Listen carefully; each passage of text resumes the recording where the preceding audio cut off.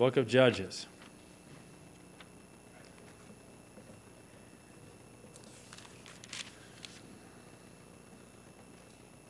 The book of Judges. And it says in verse 7, this is a sobering phrase. We're in chapter 10, sorry, where we left off last time, chapter 10. It's a sobering phrase. It says, "And the anger of the Lord was hot against Israel, and he sold them into the hands of the Philistines." And so, I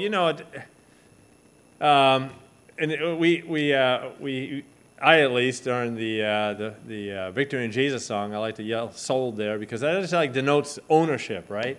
The Lord has fully paid the sin debt for me, and He has rights of ownership in my life, and I should see it as that. But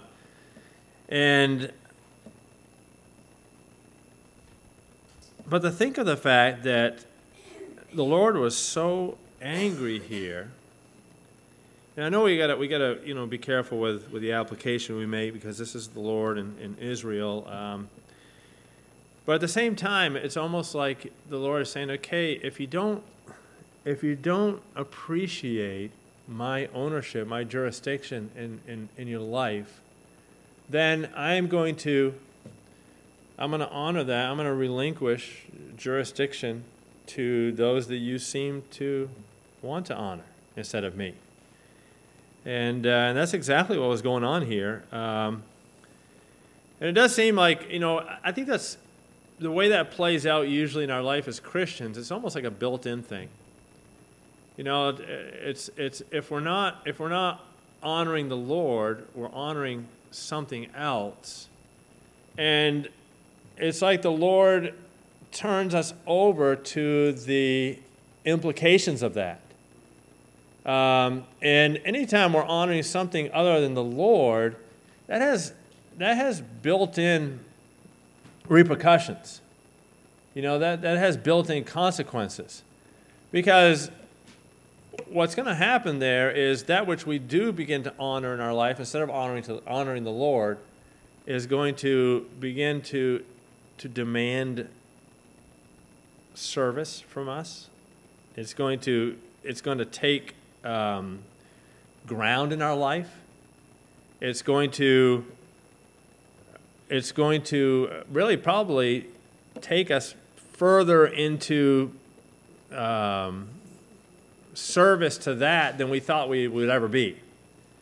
And when we honor something other than the Lord, really it's sin.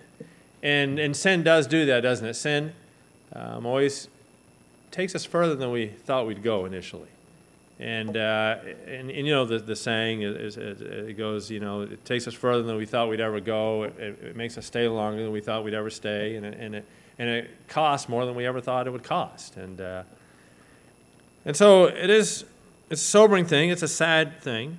The anger of the Lord was hot against Israel, and he sold them into the hands of the Philistines, into the hands of the children of Ammon. And if you see back in verse 6, you remember the reason why. It says, "The children of Israel did evil again in the sight of the Lord and served Balaam and Asheroth and the gods of Syria and the gods of Sidon, the gods of Moab, the gods of the children of Ammon, the gods of the Philistines, and forsook the Lord and served not him." And we mentioned the fact that even though this list may seem, very far-fetched to us because we don't recognize any of those names and hardly any of those, people groups or countries anymore, really the gods that we serve, that we turn to today, instead of having our hearts towards the Lord, they may have different names with the same spirit. And we especially looked at Balaam, which had to do the god of fertility, and just had to do a lot with an emphasis on sensuality and immorality, and then which definitely is, obviously something that's very huge in our culture today. And I think I've mixed those two up. But Ashtaroth was that one. Then Balaam was the god of basically the forces of nature, which would make things produce, and basically materialism. All right, and so it's no different today.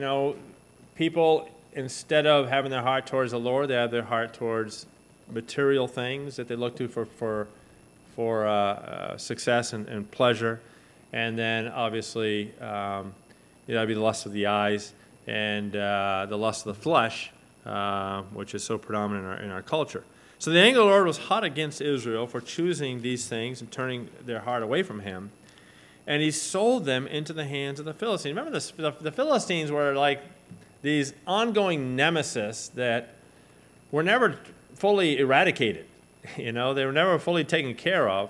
And because when the opportunity was there, by God's direction to eradicate the people from the land, because that hadn't been taken care of at that time, it's almost like the Philistines were, from that point on, were always kind of there to be like a besetting, enemy, and to continuously pester and be a thorn in the side of the Israelites. So we see it here once again, into the hands of the children of Ammon. So both of those were mentioned as having the gods that the Israelites turned back to. It says, in that year they vexed and oppressed. They vexed and oppressed. And when we allow sin in our lives, it will vex and oppress us. It will vex us. We won't have the peace that comes with a clear conscience. We won't have that good place that is so wonderful to be in as a Christian, where we're not sensing the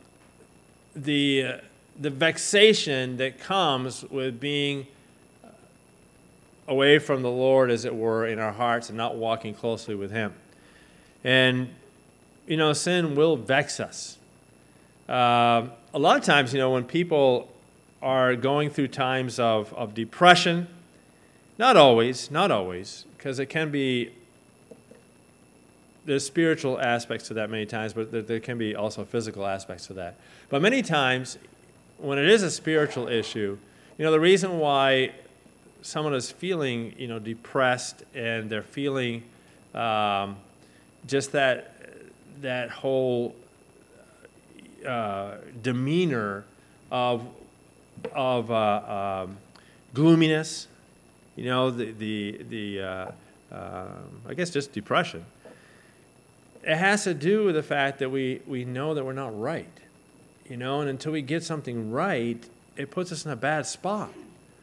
And sometimes I've had feelings of, and I don't really struggle with this. I know some people do more, but just that feeling of depression, and you can't put your finger on it at all, and you think about it, and there's nothing really that comes to mind. So you just have to say, Lord, I need to put this aside.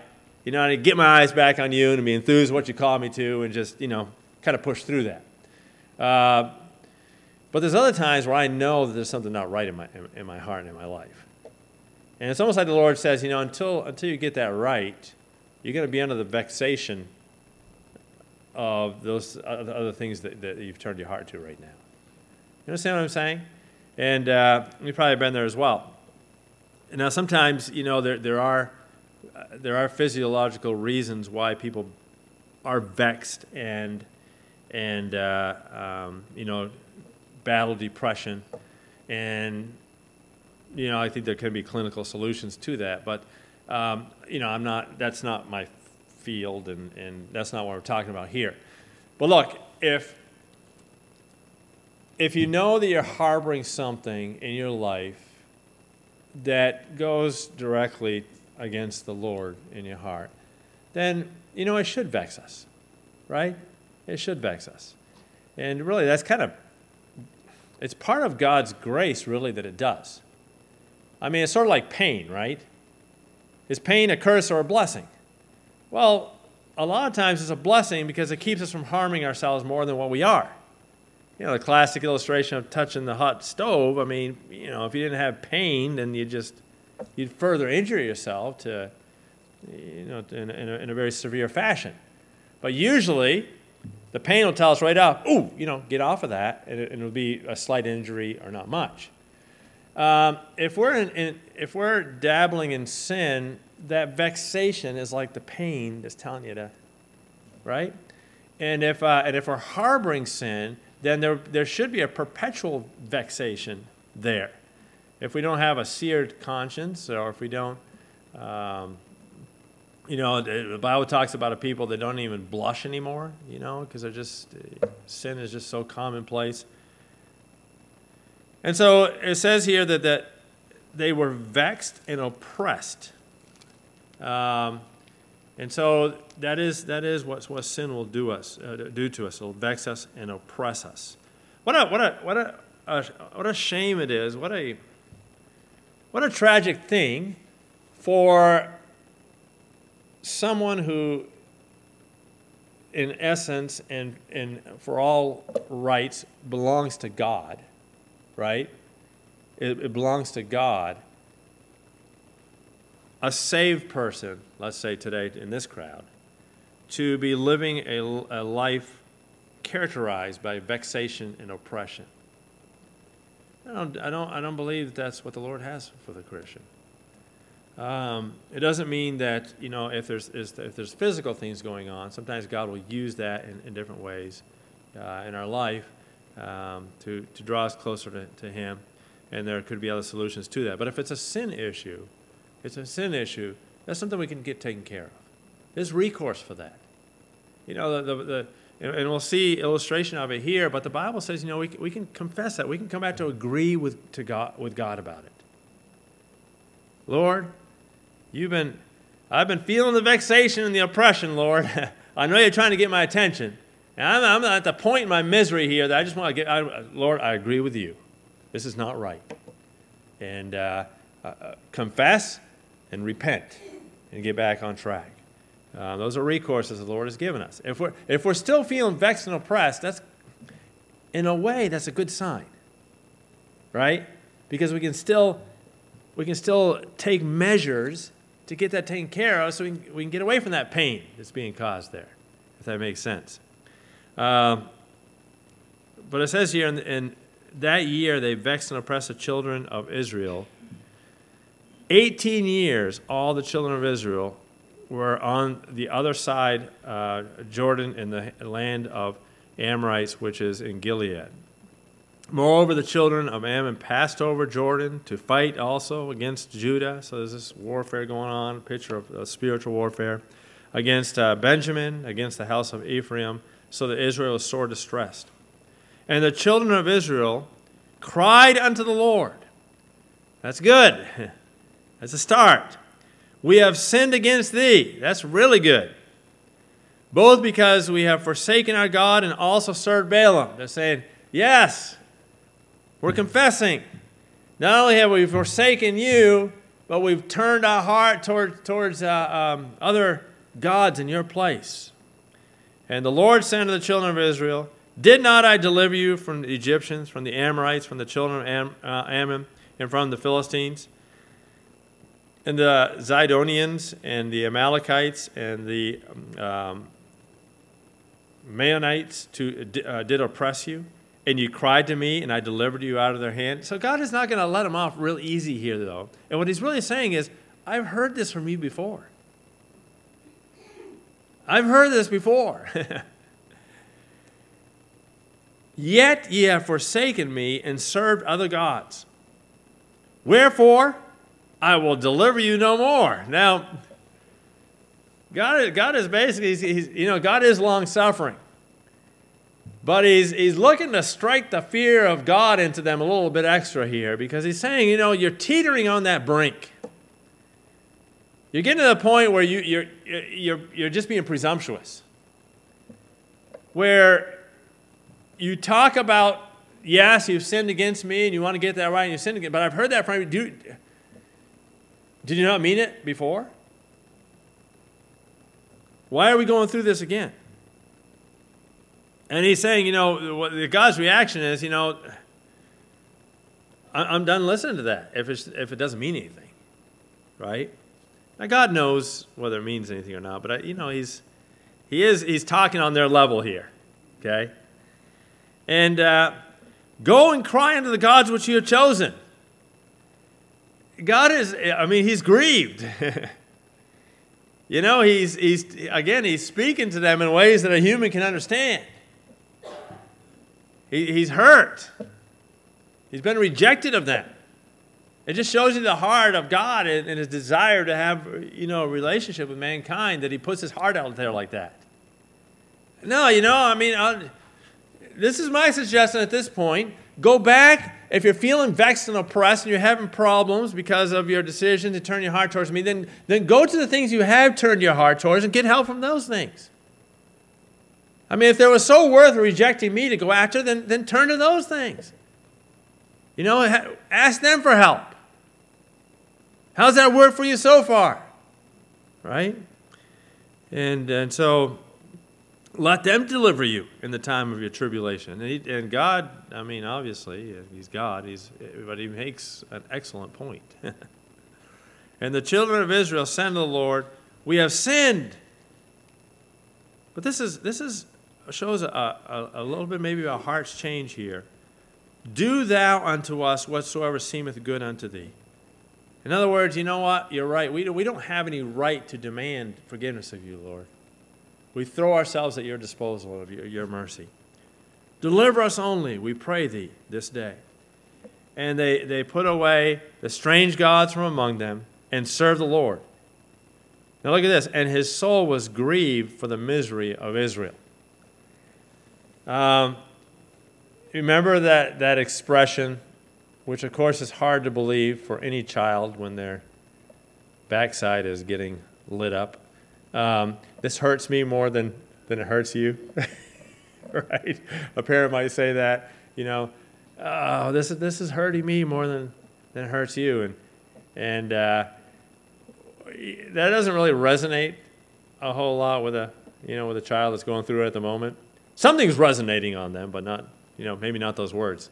But what the parent is really saying there is, because the heart of a parent is such a special thing, unless there's something unnatural going on, is we do, even though we know sometimes there has to be some tough love there, even though we know that sometimes our kids have to go through certain things to learn a hard lesson, it is hard.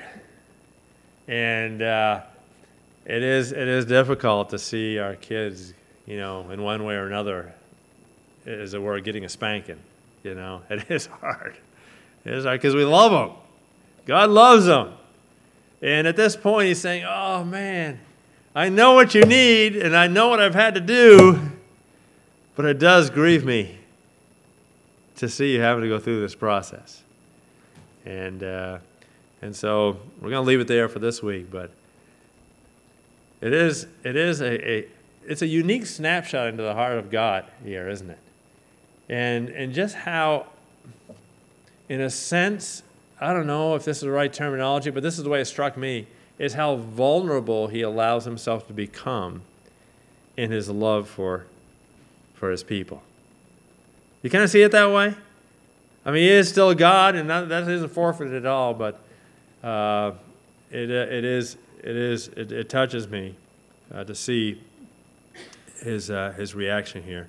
So we'll pick it up there next time. We'll see how this ends up playing out here. But listen. This was a pattern. And we might look at it and say, well, that's just a normal pattern then. It's not a necessary pattern. It didn't have to be that way. And that's part of what God is saying to them. It doesn't have to be this way. And it grieves me that it is. And we'll do what we got to do to get this taken care of here. But hopefully they learn a more lasting lesson, just like we need to at times. Lord, thank you for the reminders through your word, and Lord's feeble vessel delivering them here tonight, as always. But Lord, thank you that I believe the passage is clear to us anyways, and Lord, I certainly benefit from it. And so, Lord, may we take these truths along the way in these days to come. And I pray this in Jesus' name. Amen. All right. I neglected to give that to you, Karen, the missionary of the week this week, but I'll try to do better for subsequent weeks. Yeah, we do. Okay, well, we'll get on, because sometimes it takes a little bit to get on track with something new. But anyways, we have a missionary of the week this week. By the way, whoever, I think it was Kathy or Lisa, somebody sent me a note from Pat Davis. I'm going to try to dissect that a little further, and we'll give an update for her next week. But the Beamans have a video for us here tonight.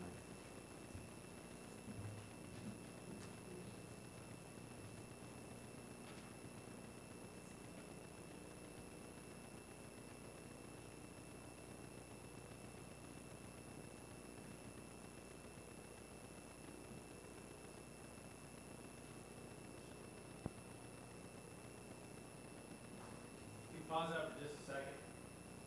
I do remember something.